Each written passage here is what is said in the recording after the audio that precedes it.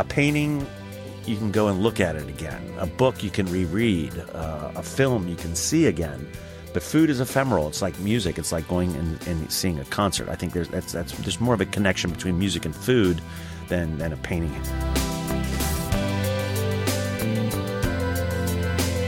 You're listening to the Taste Podcast. I'm Editor-in-Chief Matt Rodbard, here with Senior Editor Anna Hezel. Today, Matt's talking to David Kinch, a cookbook author and the chef owner at Manresa in Northern California. Later, Max Felkowitz will answer a question from a listener. But Matt, tell me about your conversation with David Kinch. David Kinch, living legend. I love David. We talked about his restaurant Manresa and how he looks at service and how he looks at the food and really what goes into running one of America's top restaurants. We also talk about the old school, and we look back at some of his earlier days cooking in kitchens around the world. It's a great conversation. Here's Matt talking to David Kinch.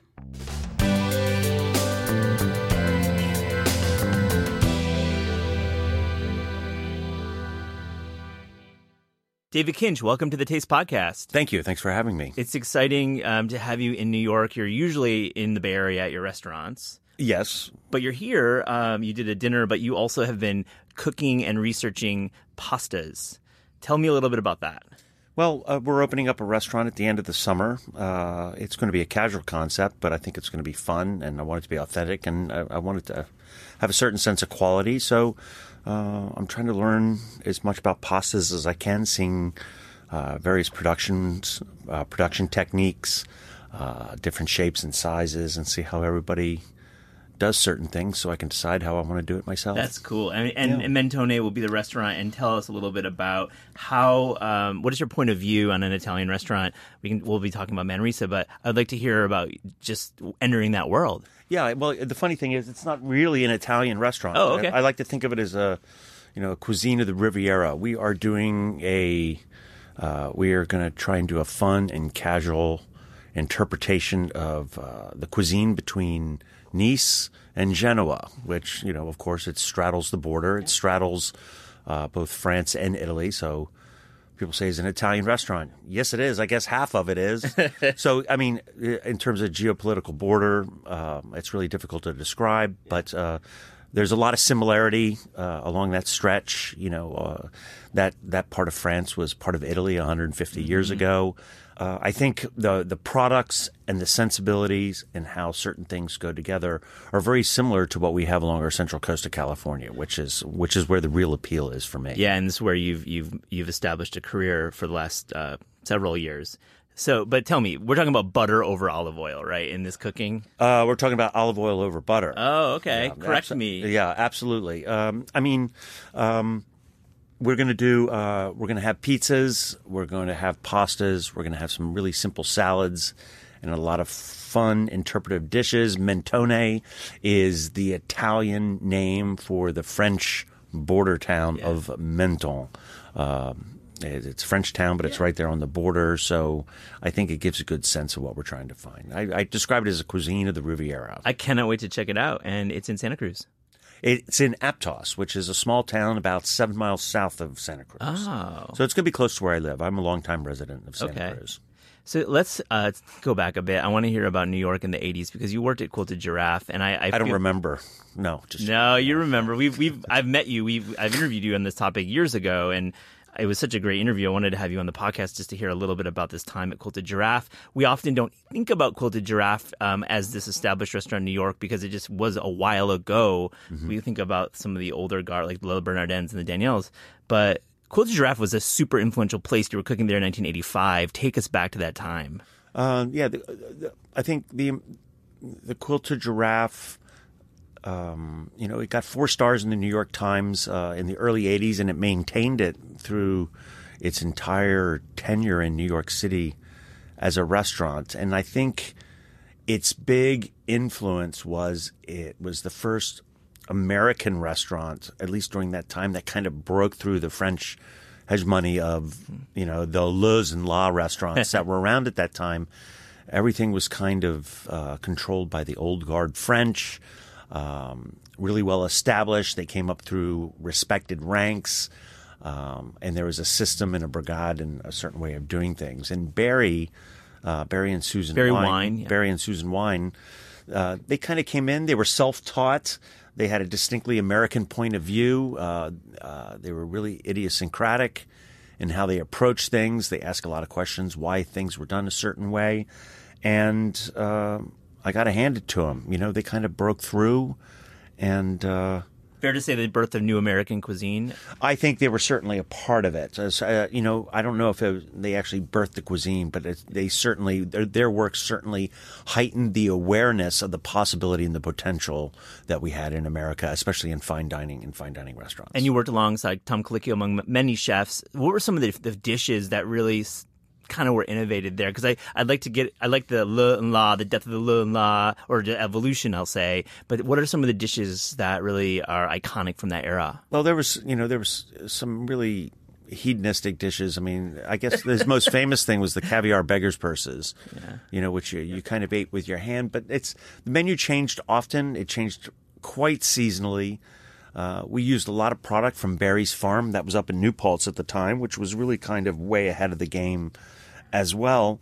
But you know, when I first staged there, I was coming back from France. I had worked in France for a year, and I was coming back, and I was looking for a place to work. And the time, you know, I spent 2 days in the kitchen there, and I was shocked at what I saw. The food was light. It was delicious. It was incredibly colorful. There was a real emphasis on vegetables and fruits as part of the dishes. And there was just a real vibrancy that I really hadn't seen anywhere, even in France. When I was, you were letting these vegetables speak as opposed to manipulate. Well, they were. I mean, you know, it was really, really just something completely different, and that's what attracted me there. And you know, I spent a good part of the majority of my time in New York was spent working in the kitchens. Take us back to post-shift. You know, the myth of the post-shift meal, going out and having some drinks after shift. Where were you eating in New York in 85, 86, 87 after your shift? It's a crazy time in the city's history. I want to hear about some of those spots. You know, there was a period of time about halfway through my time at the Quilted Giraffe where the cuisine took a decidedly Asian shift. Barry and Susan went on vacation to Japan, and he came back a pretty transformed guy. He brought back a lot of dishes and a lot of ideas about, and the food actually took a really dramatic turn during that time, and we learned a lot about a lot of different things. We kind of learned as we went, but post shift, everybody started going to these Midtown Japanese restaurants, especially the ones that were open later. You know, there was a lot of restaurants that were basement restaurants, kind of word of mouth. They were open late, and we started frequenting a lot of them. Were they izakayas? Were you seeing noodles like soba and ramen? I'm just really curious about how... It was more of an izakaya, izakaya thing. But, it was all new. Yeah. I mean, it was all exotic and it was all new. You know, sushi was fairly exotic back then. But just the other types of cooking, the grilling, the steaming, and all that sort of stuff, we all became quite enamored with it. And you continued your fascination in travels to Japan are legendary. Is that what started it, that time at Quilted Giraffe? I think that was a big part of it. You know, I'm attracted to... I'm attracted to Asian food, but Japanese in particular, because of the precision. But I think and the emphasis on the eye, on things looking really, really pretty, but for me, the main reason is I look because they extract a tremendous amount of flavor and they find a lot of balance in their cooking with an absolute minimum amount of fat in the cooking. And nowadays, I think that is quite important. For me, fine dining, you know, I think there's a lot of misconceptions about what fine dining is. I still think it's an idea factory. I think new ideas start. I think a lot of really small revolutionary concepts. You know, God is in the details. start there and spread out. And I think part of the responsibility of fine dining nowadays is not only making food that is thought-provoking and perhaps a bit provocative, but it's also delicious. But I think we need to concentrate a little bit more on health and well-being and responsibility, sustainability issues. And so it's this not gratuitous use of fat that I find really important. And you bring up a lot of topics, point of view, creativity, traveling through food. All of those are emblematic of the art world. Those are all things we observe in the art world. We write often at In Taste. We've written several essays about food and art and how they merge. Is food art? David Kinch, can you answer that question? Is food art? Well, food is a craft. I mean, 98, 99% of the food that we eat, it's fuel, it's sustenance. Again, I think health and well-being and nutrition are stepping up to the forefront, which I think is really, really great. But in terms of art, there's very few artists. I think we only have an artist or two a generation. But things move fast nowadays. Attention spans wane really easy. So things are moving so fast, it's really hard to pinpoint. Food, in terms of food itself being art, you know what? I find that hard to believe. You have a dish, you eat it, and then it's gone. And then what happens is it becomes a memory. And then your memory plays tricks on it. A dish or a meal can grow in stature in your mind over time, and it can decrease as well. It can, as your reference points become more and more fine-tuned, then you say, well, maybe it wasn't that good, and you can't revisit it. It's a memory. You can go and have the same dish, but depending on who you're with, the mood you were in, and that's where that memory starts. A painting, you can go and look at it again. A book you can reread. A film you can see again. But food is ephemeral. It's like music. It's like going and seeing a concert. I think there's more of a connection between music and food than a painting hanging on the wall. Very good statement. I respect that. I think it even builds the case for why Michelin is important and reviewers are important because we do have this. There's a fleeting sense about the gravity of a meal because you are having one 6 hours later, 8 hours later. You're having coffee. Really well said. Let's talk about critics and. You have a new one in the Bay Area, Soleil Ho. Yes, we do. I wanted to ask you, just in general, how do you feel about having a new, there was a long-standing critic in the Bay Area, and now there's a new point of view. How do you feel about that? To be honest, I don't think much about it. Yeah. I mean, we do what we do. We don't cook for critics. We don't cook for Michelin. I mean, I may have evolved on that. I think I may have placed a greater importance on it, but I've come to realize that you do what we do. We do what we were trained to do, what we love to do, and you let certain things fall into place. You can't control what people are going to write about you. You can't control what they're going to think about it. You can do your best you can. You can take care of them. Maybe you recognize them, maybe you don't. But ultimately, I think your success is going to be based upon you cooking for your guests and you cooking, being true to yourself.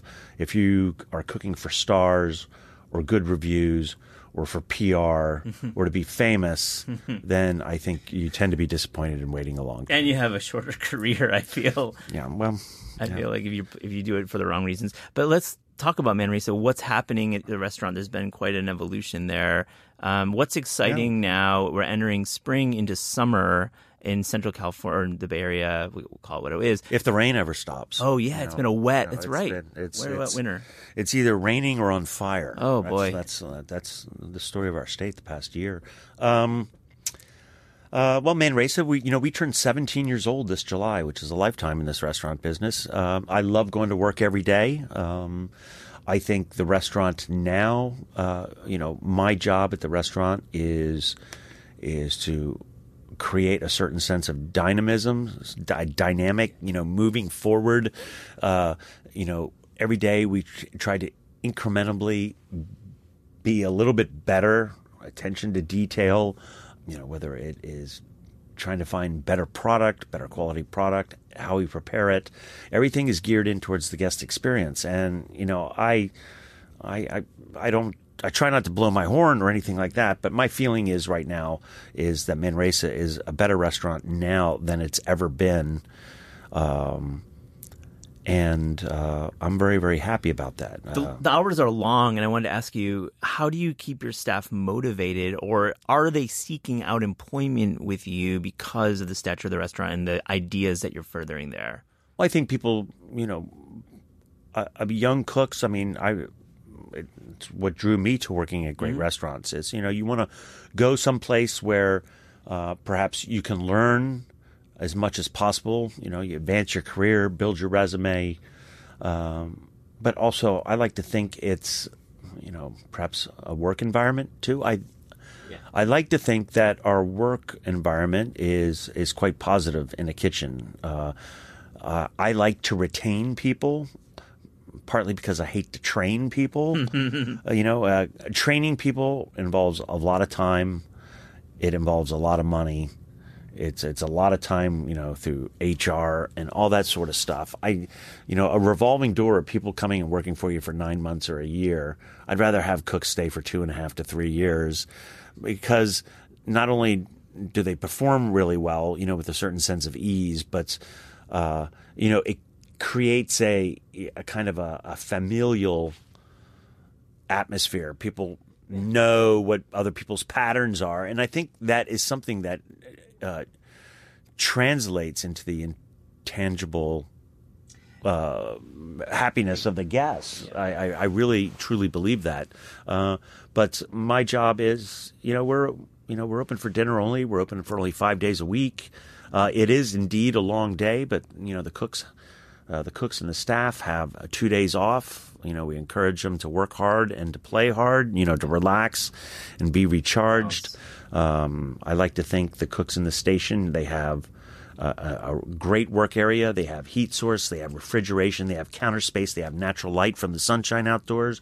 They have water source. They have everything there to do their job properly in a positive work environment. And what I ask for in return is absolute perfection. Yeah, of course, and that's you're giving them the tools. And I wanted to equate it to the Broadway play or musical. It seems like with only 5 nights of service, only doing dinner, you have less stage time than a Broadway musical. Does it feel like stage time when your doors are open, guests are in seats? Absolutely. Guest, a restaurant is, Not all restaurants are like that, I'll say. I'm heading to the Cheesecake Factory later today, happened to be there. It's going to be a little different than Manresa. No, I know, I get it. I get it. But, that's the whole point. It's my restaurant. Manresa is my baby. It's the flagship. Sure. We're doing other projects now, which are fun and exciting, but they're all tend to be casual. But Manresa is, it has a life of its own and a stature of its own, which I greatly appreciate. But, a cook can be sick. A server or a captain can be sick or hurts themselves. Maybe the fish came in and we're not going to use it because it's not the quality we want. Guests don't want to hear about that. They don't care about that at 5:30 or 7:30 or whenever they're coming in. It's showtime. You can't let them know about your anxieties or your shortcomings or what situation you're in. When the curtain goes up, your smile's on your face, and you do it. It's an amazing event when you go to a meal and have a meal like at Manresa. It really feels like there is theater there. So I'm happy that we could draw that parallel.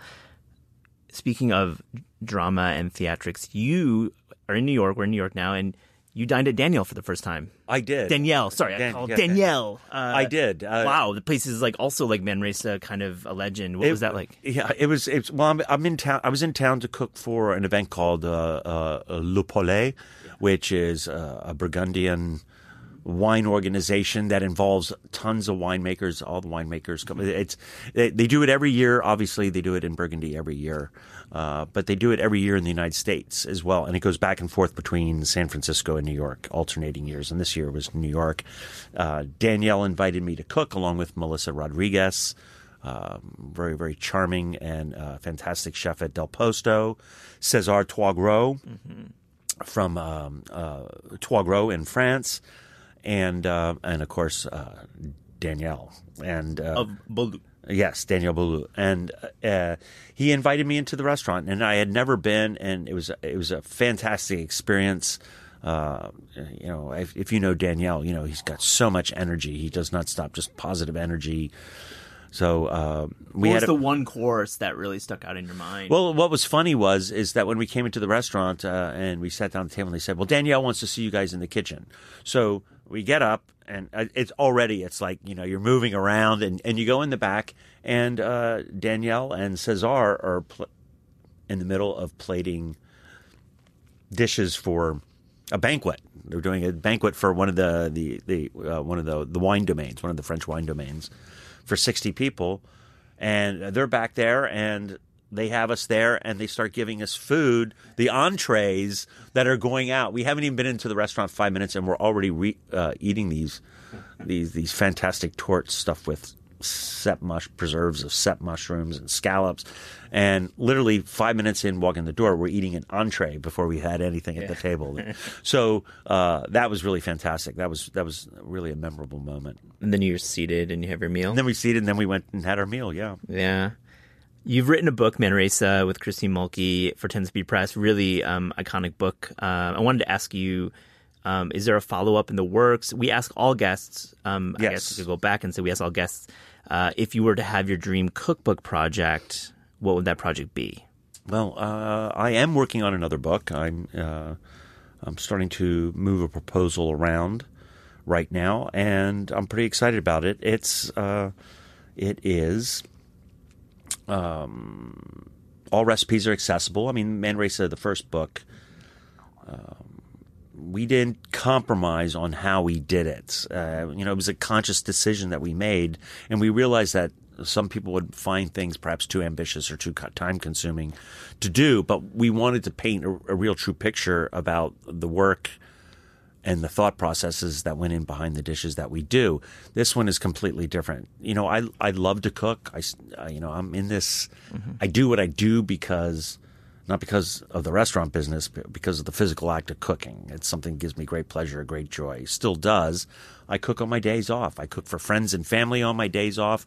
So these recipes will be centered more around what I cook for myself, what could I cook for friends, and doing it at home. That sounds so exciting. What are some of the what did you make when you have a free moment for your friends? Well, I have a lot of dinner parties. I do a lot of dinner parties where we open up oysters, we drink good wines, we cook food that's really simple. We either cook it on a grill or in the kitchen. We fool around with a lot of different things, and that's what I want is a collection of recipes that everybody looks at and feels that they would attempt it. They don't feel intimidated by it. I don't want anything to have really more than 5 ingredients in it. I don't want anything. If you can't find it at Whole Foods, then the product's not going to be good. So that's what we're doing. I can't wait to read it. Thank you for joining the Taste Podcast, David Kinch. Sure, my pleasure. Thanks for having me.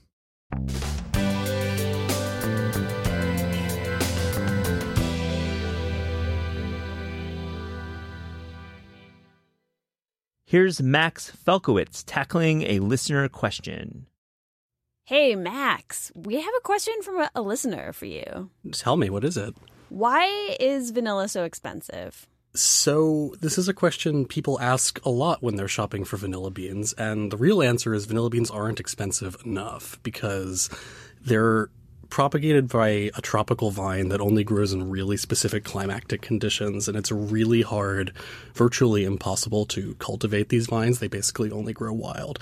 And it takes about 2 to 4 years for them to grow a pod that's the size and shape of a string bean, and that can only be picked once it hits a certain ripeness. And then it takes about 6 months of curing the bean in these blankets under the hot sun until you turn it from this little fresh string bean into this dark, shrivelly, wrinkled, super fragrant vanilla bean.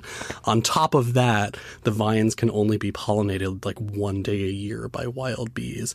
And on top of that, the last 2 years of harvests have been really bad. So 2018 prices were $600 a kilogram, and that's on the wholesale market. So don't expect to be seeing any like decreases in prices in vanilla for the foreseeable future. But on the plus side, this means that more people are getting to enjoy vanilla and getting to realize why it's so good.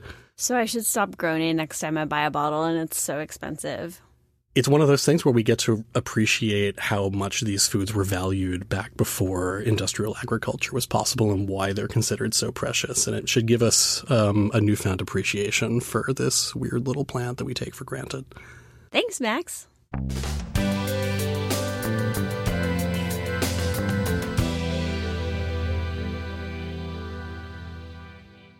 Here's an interview with Louisiana chef Isaac Toups.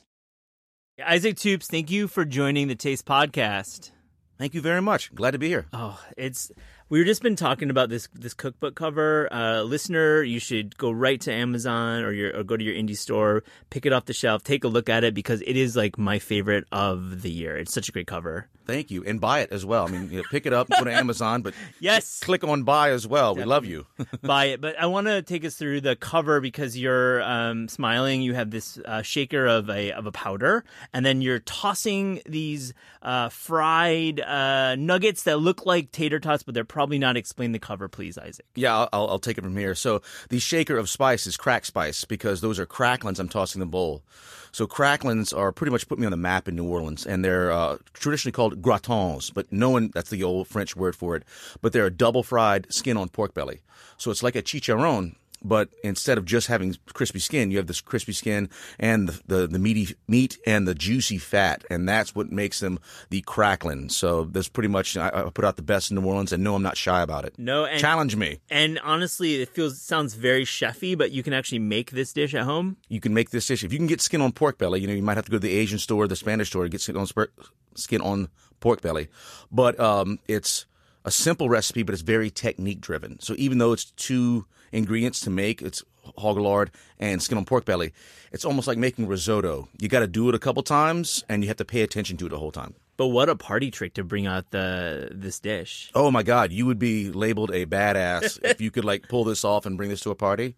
Yeah, but I walk you through it, and we worked really hard to make sure that the recipes work. So it's not just lists of recipes and all willy-nilly. Well, congrats on the cover and the book. We'll talk about that. But let's talk about the book, Chasing the Gator.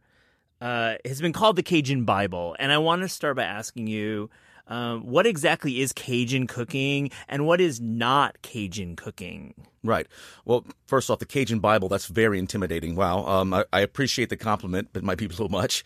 So basically, the book is, kind of the telling of my personal story of what I take for Cajun food.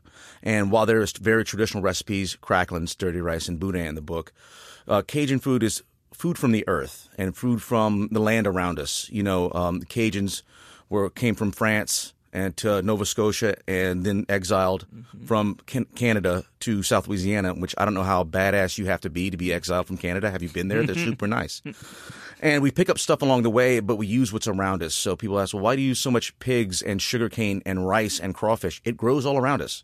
So we take whatever's around the land and use that, and we're very proud of our culture. There's not a lot of places where we kept our roots and we kept our good feelings and we kept all the French backgrounds and using from the land. So we use dark roux and we use those old French techniques, which is kind of fallen off the mainstream, and we still very proud and utilization of our culture. So that's what Cajun food was, and Cajun food is kind of, the Cajuns using modern ingredients and modern techniques. I mean, I live in New Orleans. I trained under Emile Lagasse. I've got all these classic and new techniques to utilize with my Cajun background. I can get almost anything in the world nowadays and put a Cajun spin on that. So that's what Cajun food was, and that's what Cajun food is.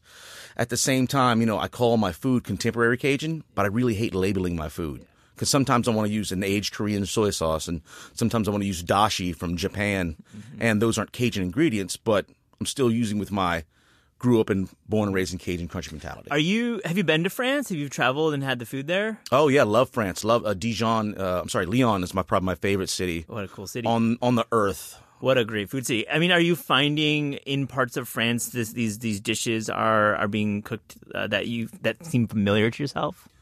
Funny story. So I'm in Lyon, and it was our 10th wedding anniversary, me and my wife, and walking in this little bouchon. and the chef comes out, takes our order, and as he takes our order, he hands me down a little bowl, and it's got cracklins and salami in it. And I looked at him and said, "We're gonna be good friends." So. You find these dishes that are similar, and they're still at the same time, a little more old school. So you get these like, oh man, I've had something like that, but you get the separation of hundreds of years. You write about the Cajun Trinity. Mm-hmm. What exactly is that? I think it's super interesting. I've never heard about it before. Trinity, I mean, almost every culture with a good food quality has their own version of Trinity. So the French have mirepoix and also sofrito.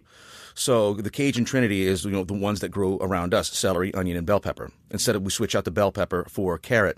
And mirepoix. And mirepoix. And we also, so the Trinity, those three things, but you always have garlic in there. And that's the one you have to mention. So they say that you have the Father, the Son, and the Holy Spirit, but you have to add the Pope, and the Pope is garlic. And lots of it, too. Don't shy away from garlic. Yeah, garlic is definitely a lifeblood down in Louisiana. But the bell pepper is interesting to me because it feels like it's a neglected vegetable in cooking, right? Yeah, it's underutilized. Yeah. And the things you could put it in and the versatility of it. And we stuff them, we roast them hard, and then have roasted bell peppers. We make sauces with them. In fact, it's essential for several of my dishes in here, especially my grandmother's red couvillon has to have the red bell pepper for the coloring and the sweetness. I love that. How much did Justin Wilson inspire you? Oh, man, as any Cajun boy growing up, Justin Wilson was like the father figure for, even before I got into professional cooking, he was just fun to watch. Let's explain who he was first, because for me, I thought of Justin Wilson as this iconic, I watched him in the 80s, instructor of food of a place that I'd never been to, never even imagined. I didn't even, as a kid, I didn't even think it was in the United States. The accent, I thought it was a foreign guy. Right. But he was on PBS teaching the cuisine of the Cajun, and like the cookbooks of Cajun. For those of you who don't know, he's pretty much the thick accented wild Cajun Julia Childs. So he's sitting there and he's teaching you, step by step how to make these proper Cajun dishes. He's going to have a sip of his sherry wine while he's cooking. And his accent real thick, bro. I mean, you can only barely understand him if you know what you're talking about. And he's going to tell you a story about hunting, and he's going to tell you a lie, and then he's going to show you how to make these awesome, cool Cajun dishes. He's the godfather of Cajun TV. So you watched him growing up. Absolutely. Oh. And, I mean, did you ever get to interact with him or his family? I never got to meet him, unfortunately. Oh, man. Yeah, missed out on that. Could you be the next Justin Wilson? I'll be the first Isaac Toops. Love it. In the light of Justin Wilson. I love it. Of course, you are your own person, but I think this cuisine and teaching a new generation about the cooking traditions of Louisiana is kind of important. Oh, very much so. And we always keep our cultural, again, like very close to the heart, and it's very important to us. As I say in the book, I mean, I want to keep that going, and I want to keep pushing that. So I teach my children how to cook. Mm-hmm. I gave my 7-year-old her first knife at 7, and she's in the kitchen cooking with me. And she may not always eat the things I cook, but she's a normal kid. But I think it's very important to educate people on what Cajun food is, what it's become, and where it came from. We always remember that, and we still want to share that. I mean, you sit down with a beer, and I'll just talk all day about Cajun food. And really, I wanted to segue to this kind of observation I've made. I've had Cajun food outside of New Orleans, big air quotes there, but it's never felt real to me. It's never felt like there was something missing. I mean, of course, you can eat Italian food in America that's as good as anywhere in Italy. That's unequivocal. I will go to the mat on that one. But what is it about Cajun food that is so difficult to replicate that in like places like New York City? Like I really haven't had great Cajun food in New York City, Chicago, etc. But we see these restaurants all around. You bring up a question I can't answer because but it's been said, and it's not my quote, but New Orleans Cajun food and Cajun food in general is only good in South Louisiana. And I don't know why, because I'm in South Louisiana cooking good Cajun food. And it's something I don't really go out and try to find, honestly. Whenever I travel to New York, the last thing I'm going to do is try to find good Cajun food. I'm going to go out and try different things. So it's almost like New York pizza. You can only find good New York pizza in New York for some reason, and I'm not sure why, because people are trying to do it in New Orleans, and they're falling flat on their face. It has to do with the Cajun Trinity, probably. It probably has to do with maybe not having the right products, right? I mean, I've come up to New York and cooked good Cajun food at the Beard House and cooked good crawfish at other places. And yeah. Maybe it's the know-how. Maybe it's people, what they think is Cajun is not authentic. Maybe you need to have a proper Cajun come up here. I don't know. Someone in New York's doing it. Isaac, it's a great reason just to go to New Orleans and visit and do some traveling. Tell me, outside of New Orleans, where should I go? I should rent a car, of course. Where should I go? You should definitely go around proper Cajun country. I was born and raised in Rayne, Louisiana, right outside Lafayette. And around Lafayette area, you can get these little stops of boudin and crackling, and you should go like a boudin and crackling tour is what you should do. Oh. So a lot of places they're gas stations that also sell, sausage and charisse, and you can get a stuffed pork belly called chaudin. And it's essentially it's Cajun haggis, except it's good. I love it. Cajun haggis, except it's good. I just pissed off a lot of Scots. Sorry. I didn't prep you on this question, but I mean, are you an LSU fan by chance? You have to be. You have to be. You have to be a Saints fan, and you have to be an LSU fan. Growing up in South Louisiana, no fans or buts. Let's talk about the tailgating at these games, because I was able to go down there, I think in like 2000, 2001, and I hung out with a guy named the Crew Ragu who does this epic tailgating spread, and it was like nothing I've ever had at a sporting event. I went to college in the University of Wisconsin, which has great tailgating. So tell me about what's so special about LSU football Saturdays. The tailgating might actually be better than the game. It's definitely it's revelrous, and Cajuns and South Louisianians don't need an excuse to party, and that is a straight up excuse to party. So you get together, you have a bunch of beer, you put down the tailgate. Somebody's either grilling burgers on a small, or someone has these humongous spreads. And it's almost bragging rights of who has the biggest setup and who has the biggest rig and who's putting out the best food. It's damn near a competition with revelry, And then you go to the game, you're already half lit, you're screaming, you're hollering, "Go Tigers!" Yeah. Do you ever go to Baton Rouge? Do you ever get to go to those games or hang out in Baton Rouge? Every once in a while, I'll get to break off, but most of the time, I'm straight up working. You're working. You run restaurants. I want to know, too, about Popeyes, because you talk about in the book your daughter demanding that your dirty rice be like Popeyes dirty rice. Right, because, all of us grow up eating Popeyes, and I don't eat fast food unless, of course, it's Popeyes. I love it. How's that? Yeah, this is like, no, I don't want fast food. What about Popeyes? Oh, okay. It's just fried chicken, right? It's okay. And so, of course, when we go to order, I have the entire family's order memorized because everybody likes specific things. And my eldest daughter likes the dirty rice. And I was cooking dirty rice, but it didn't look like Popeyes because, mine was made from scratch. And then my wife chimed in like the brilliant woman she is and said, "Poppy, your father taught Popeye how to cook." And I'm like, wow, that was good. Gangsta. That was good. Let's talk about the biscuits, though. Come on. Like, the Popeyes biscuits are kind of iconic, right? They're pretty good. Though they're good, warm. Once they get cold, you just throw them away. All that food has to be warm. Actually, the chicken's okay pretty cold. Cold fried chicken out of the fridge. So I always order a couple extra pieces. Yeah. That's all right, yeah. God, we have a couple Popeyes here in New York. I think I might be going there this afternoon. It's good stuff. Come with you. Your photographer, Denny Colbert.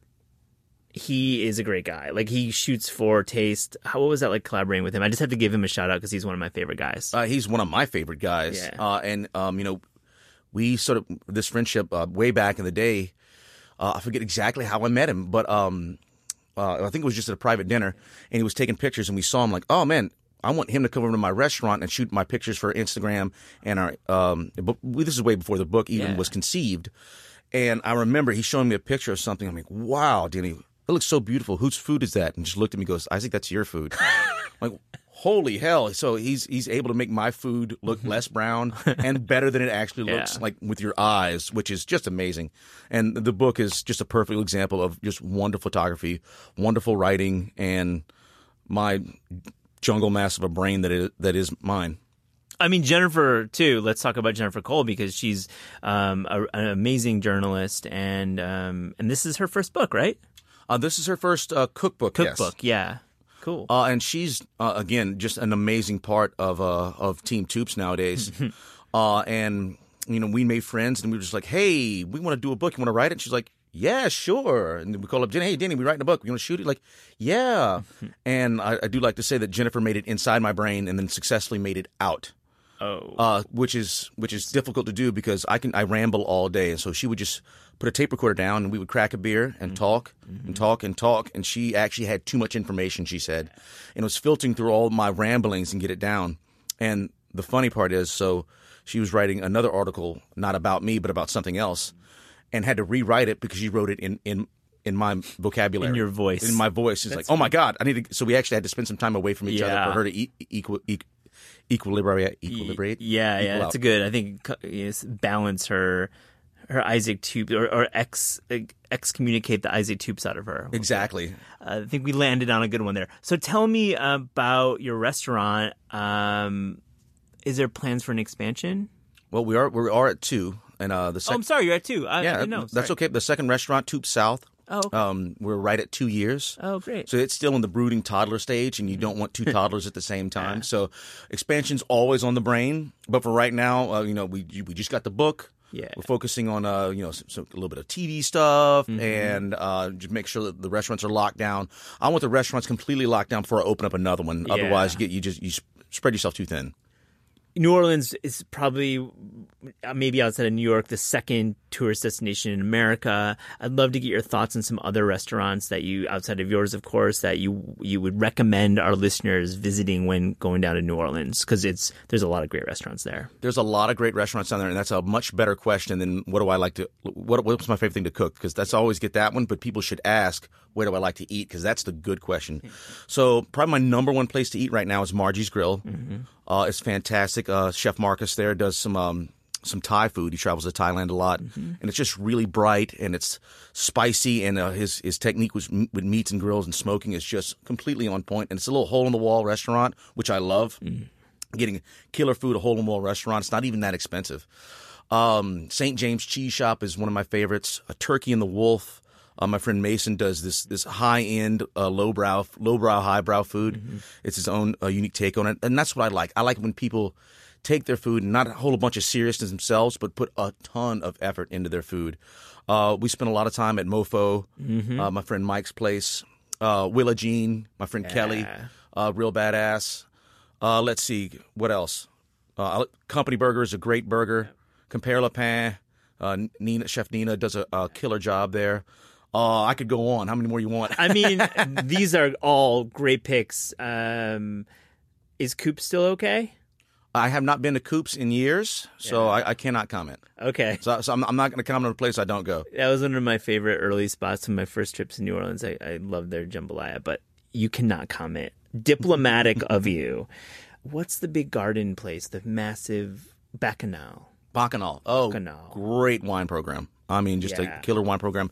And especially, I like to go when they have live music. Yeah. And then they'll have guest chefs do appearances. You can get a great cheese board there anytime. But the wine list, they deserve all the accolades they get. Yeah. And my wife is a French wine scholar, so Oh, wow. she always likes and really appreciates good wine. In fact, if you don't have a good wine list, chances are we're not going. That's great. Well, sorry I had to really grill you there because it is such a wonderful city to visit as a tourist who loves food. Oh, absolutely. I mean, if it was New York, Chicago, New Orleans, those are the top tier places you want to go for food. And even though we act like a big city, we're a small city, and we do have more restaurants per capita than anywhere else. So it's a rough business, but I enjoy it. It's cool. We ask all of our guests on the Taste Podcast, if you were to have a dream cookbook project for your second book, what would that project be? I've actually already got the title and the chapters. I wrote it in one night because I thought it was a great idea because people were telling me, yeah, the recipes are good and they're authentic and I love your stories, but man, could we have more of these psychotic stories? So what are the other wild stories I have in my brain? So this isn't even approved with a publisher yet, but Tomahawk Toops and Tales of the Psychotic Kunas, or Tales of the Psychotic Cajun. Because I have all these stories from working with Emerald to growing up in Cajun country to hunting and fishing and fist fights and drinking and all these wild stories that every time I tell somebody, like, wow, man, you should put that in a book. I'm like, I should put that in a book. And so far, Jennifer likes it and Denny likes it. That's your team. That's Team Yeah, Tubes. that's right Team there. Tubes Bring right them there. back together. And we'll just tack on recipes with that and make it a wild and crazy book. Yeah. Because I never wanted ever just a list of recipes. I thought that was boring. I wanted to tell a story. Yeah. So Life and Times of the Psychotic Cajun will be coming soon, hopefully. Let's make it happen, and maybe there'll be some knife throwing in it. Oh, you know there is. You're quite the knife thrower. Isaac Tubes, thank you for joining the Taste Podcast. Thank you very much. Had a great time. Anytime, guys.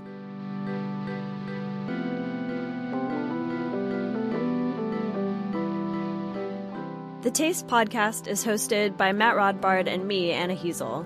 The show is produced by Gabrielle Lewis, studio recordings by Pat Stango, theme music by Steve Rydell. Interviews are recorded live at Books Are Magic in Cobble Hill, Brooklyn, and at Penguin Random House Studios in Manhattan. Visit Taste online at tastecooking.com. Thanks for listening.